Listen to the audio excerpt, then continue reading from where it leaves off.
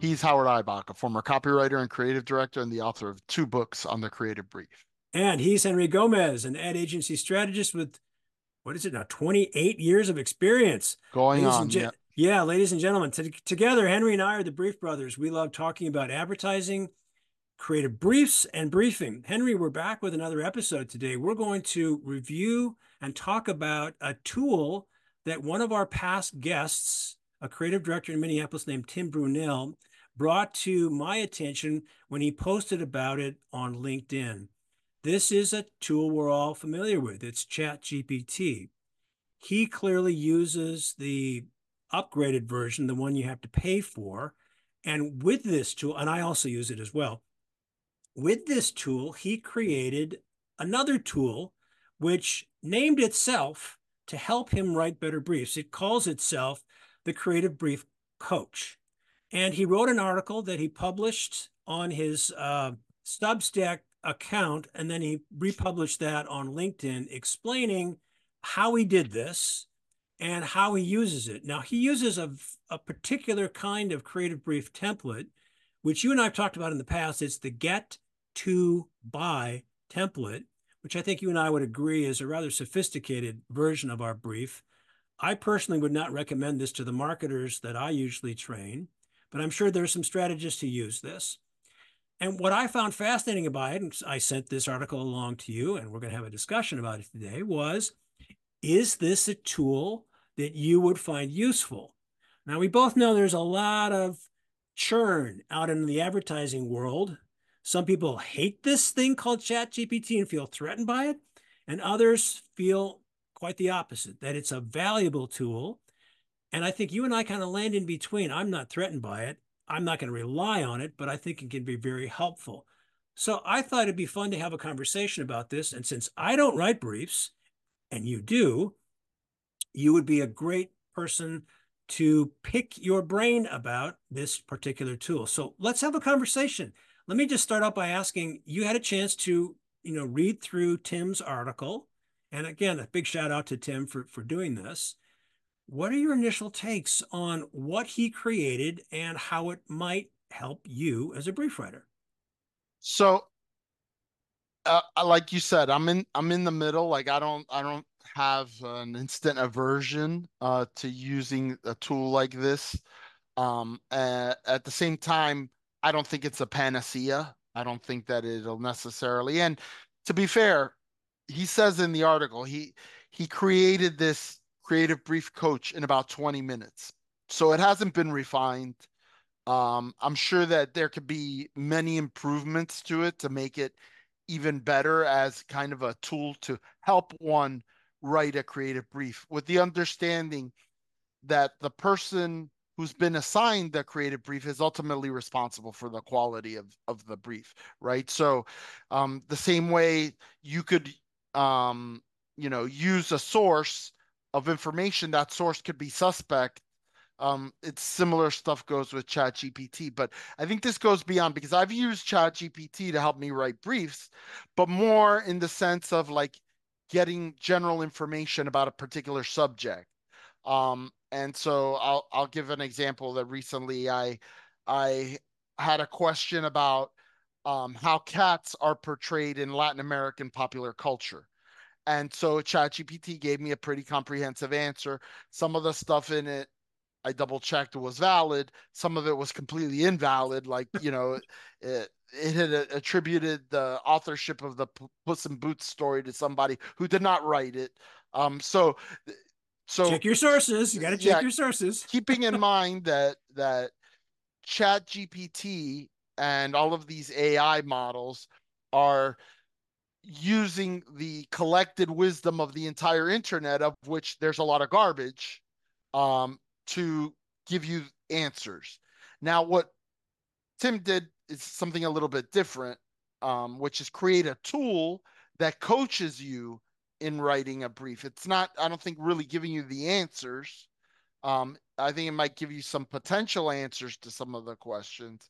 But like I said, from what I saw of the screen captures that he posted in his Substack article, um, it felt like a 1.0, right? It didn't feel like a fully refined prototype of this creative brief coach. And I think based on how he writes the article, he would admit that too. This is Yeah, kind of and just he has said that in his LinkedIn post that it is an early iteration, definitely. so I don't see anything wrong with like using the collective wisdom of the internet to help coach you to write a better brief. I would be very cautious about the answers that such a brief coach suggests, and I would vet them myself and frankly put them through the same filters that I put my own creative brief writing through, which is this inspiring? Is it true? Um, is it different? Is it likely to move the needle? Um, because just because something is correct on a brief doesn't necessarily make it inspiring, right? Like, so, you know, or necessarily even the best correct thing that I could say about a product or a situation, right? So being correct is a low bar. Being correct and being the best kind of most apt to deliver a creative solution is are those are two different things. Let's be clear about something. What you've used ChatGPT for is different from the tool that Tim created, correct? Absolutely. So like I might ask you know, I like going back to the cat example, like why do Hispanics seem to be more reluctant to own or have cats in their households, right? So then ChatGPT gives you this whole answer, and then that might go, some of it after I vet it might go into my target description. Like my brief was about incentive. My client is in the cat category, and we want to grow cat acquisition among Hispanics, which historically have low acquisition. And so I need to find out what those barriers are. So I asked ChatGPT, what might some of the barriers be? And I compare it with my own notes, what I thought going in, but it also gives me some additional fodder. So could also, just ask it about, you know, different competitors or whatever. Like there's a lot of information that ChatGPT has access to. So in terms of getting background information, I see it as a more conversational, um, easier to use version of like a Wikipedia, right?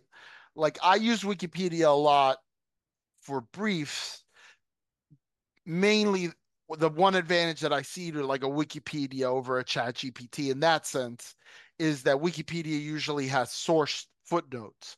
Right. So I can go to the article, the periodical, the journal, whatever that they're sourcing, and judge for myself, is this a credible source?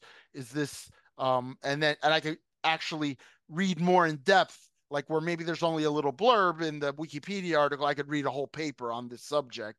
Um, based on a footnote. So that I like about Wikipedia is, there's a lot of things I would not trust Wikipedia on, particularly in the realm of politics and things like that. Or But history or anything that's serious. yeah, You've got to use Wikipedia the way you're using it, not as a dipping your toe in, but then check the sources. absolutely. And so I always, refer to the footnoted sources, and if they are credible, then I'll if I'm going to quote something, I'll quote it from the original source material. I won't quote Right. Wikipedia. Like to me, Wikipedia is a way to get at other information. Um, so ChatGPT, I I've incorporated it in the last 6 or 7 months as part of my research, my Googling, my Wikipediaing, and now I consult ChatGPT as just another input to help. The, the benefit is how quickly it can turn things around, and so it's a good place to start, I think. And so that's how I've been using, which is different than this, which is you meant I think you mentioned we weren't recording yet that you created your own GPT to help you to be kind of like a coach in helping you come up with fiction plots Yep. or to help you work because that's an area that you want to work on is writing fiction. So I think that there's and as Tim kind of points out, there's going to be a market for this. It's like create a GPT that can help people do X, Y, and Z thing that before they didn't have the help to do it. So in that sense, and I hadn't thought of it that way before. I didn't know about that functionality of it. I was using it more as like a Q&A, like I want to know more about this subject. What can you tell me? And it was spitting back information. This is a different kind of way of using Chat GPT, Are you using the free version or did you upgrade to the paid version? the free version. Okay, the free version doesn't allow you to create the tool that Tim did Per- for his Creative Brief Correct. Coach. You can't create an actual GP specialized GPT for your unless you're in the subscription model that they have. Right.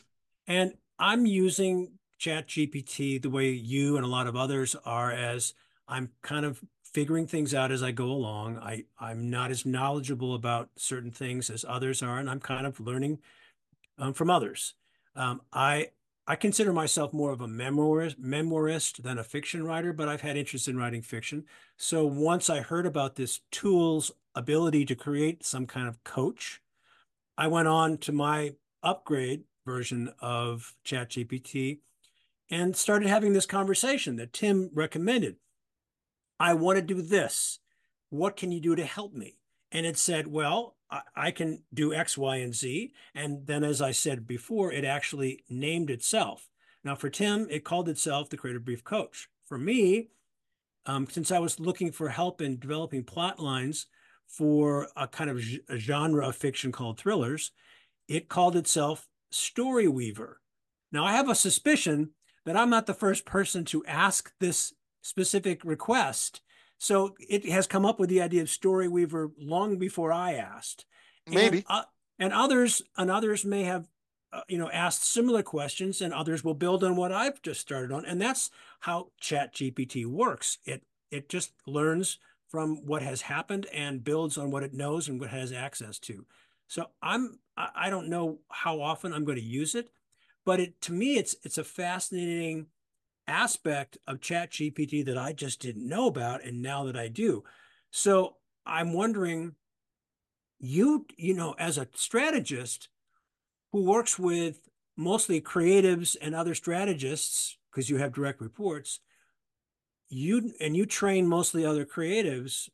What's your sense of how this might be used on the client side to write documents that they send to you that you use to help write your briefs? Because this is where I do my training. Yeah. So, it's an interesting question and you and I have talked about the dearth of training on briefs, and the reason you have a business doing workshops is because they need the coaching, right?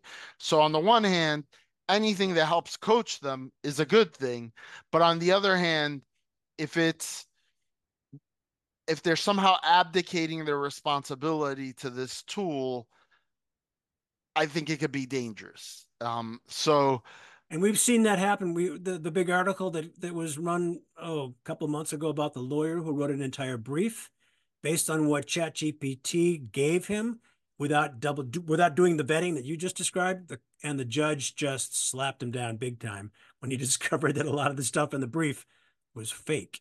Yeah, You pay a and price. yeah, and so because who knows that the ChatGPT doesn't have a more built-in morality to it, and it doesn't necessarily at this stage have the sophistication to grade the quality of it, the inputs, right? So imagine that among the things that the GPT trained on was a bunch of fictional books about the law, right? Which are great for us as consumers that we're reading a book, but they don't have to be legally, binding or whatever. And so maybe it's citing precedents that don't exist, that existed only in a fictional book. And ChatGPT, and I'm completely speculating, but maybe it has no way of distinguishing like what is in the book The Pelican Brief versus what is an actual US code and the precedents of the different cases, which is frankly what lawyers get paid to do, is to wade through years and years of historical precedents to say why this applies in this case, and why this other precedent that seems to contradict it doesn't apply in this case, and make that argument. And so, I think the abdication of the ultimate responsibility could be a danger point. One other thing I wanted to add was as I was looking at the final output of the brief, and Tim again rightly acknowledges, like, is this a finished brief? No. Is it a good conversation starter? Yeah. Could we probably get to something from this? Yes. I was a little underwhelmed by the final brief that I was looking at. Although the format of the get to buy, and that doesn't mean get someone to buy buy, but it's get the target that we identify Right, to do X thing by doing X thing, right? right, right, And at the end, there were like several bullet points in each bucket, like rather than a specific, like, here's the target and here's what the target is like and a definitive, and we're going to get them to do this one thing that we need to do by doing this one thing. It was like a laundry list. So again, are these options that a brief writer can take and maybe choose one and then build up a brief around that? Yes. As it spatted out in this example, and again a 1.0 example of a tool that he just created 2 minutes ago, um, it needs to be further refined. That by no means was a finished brief. It had too many things going on. It wasn't sharp enough. It wasn't pointed enough to be an effective creative brief, in my opinion. I think this points to the reality that human input needs to be part of this picture, and we're not in any danger of being eliminated from that. And At least at this early stage of yeah, and AI. I would be fascinated to come back to this story a year from now or 2 years from now and see where are we, what's going on. Has Tim worked on this creative brief coach tool to refine it further? And if he has, what's it doing for him? So good stuff, Henry. Good stuff, Howard. He's Henry Gomez. And he's Howard Ibach. And together we're the Brief Brothers. Till next time. Bye Bye bye. bye.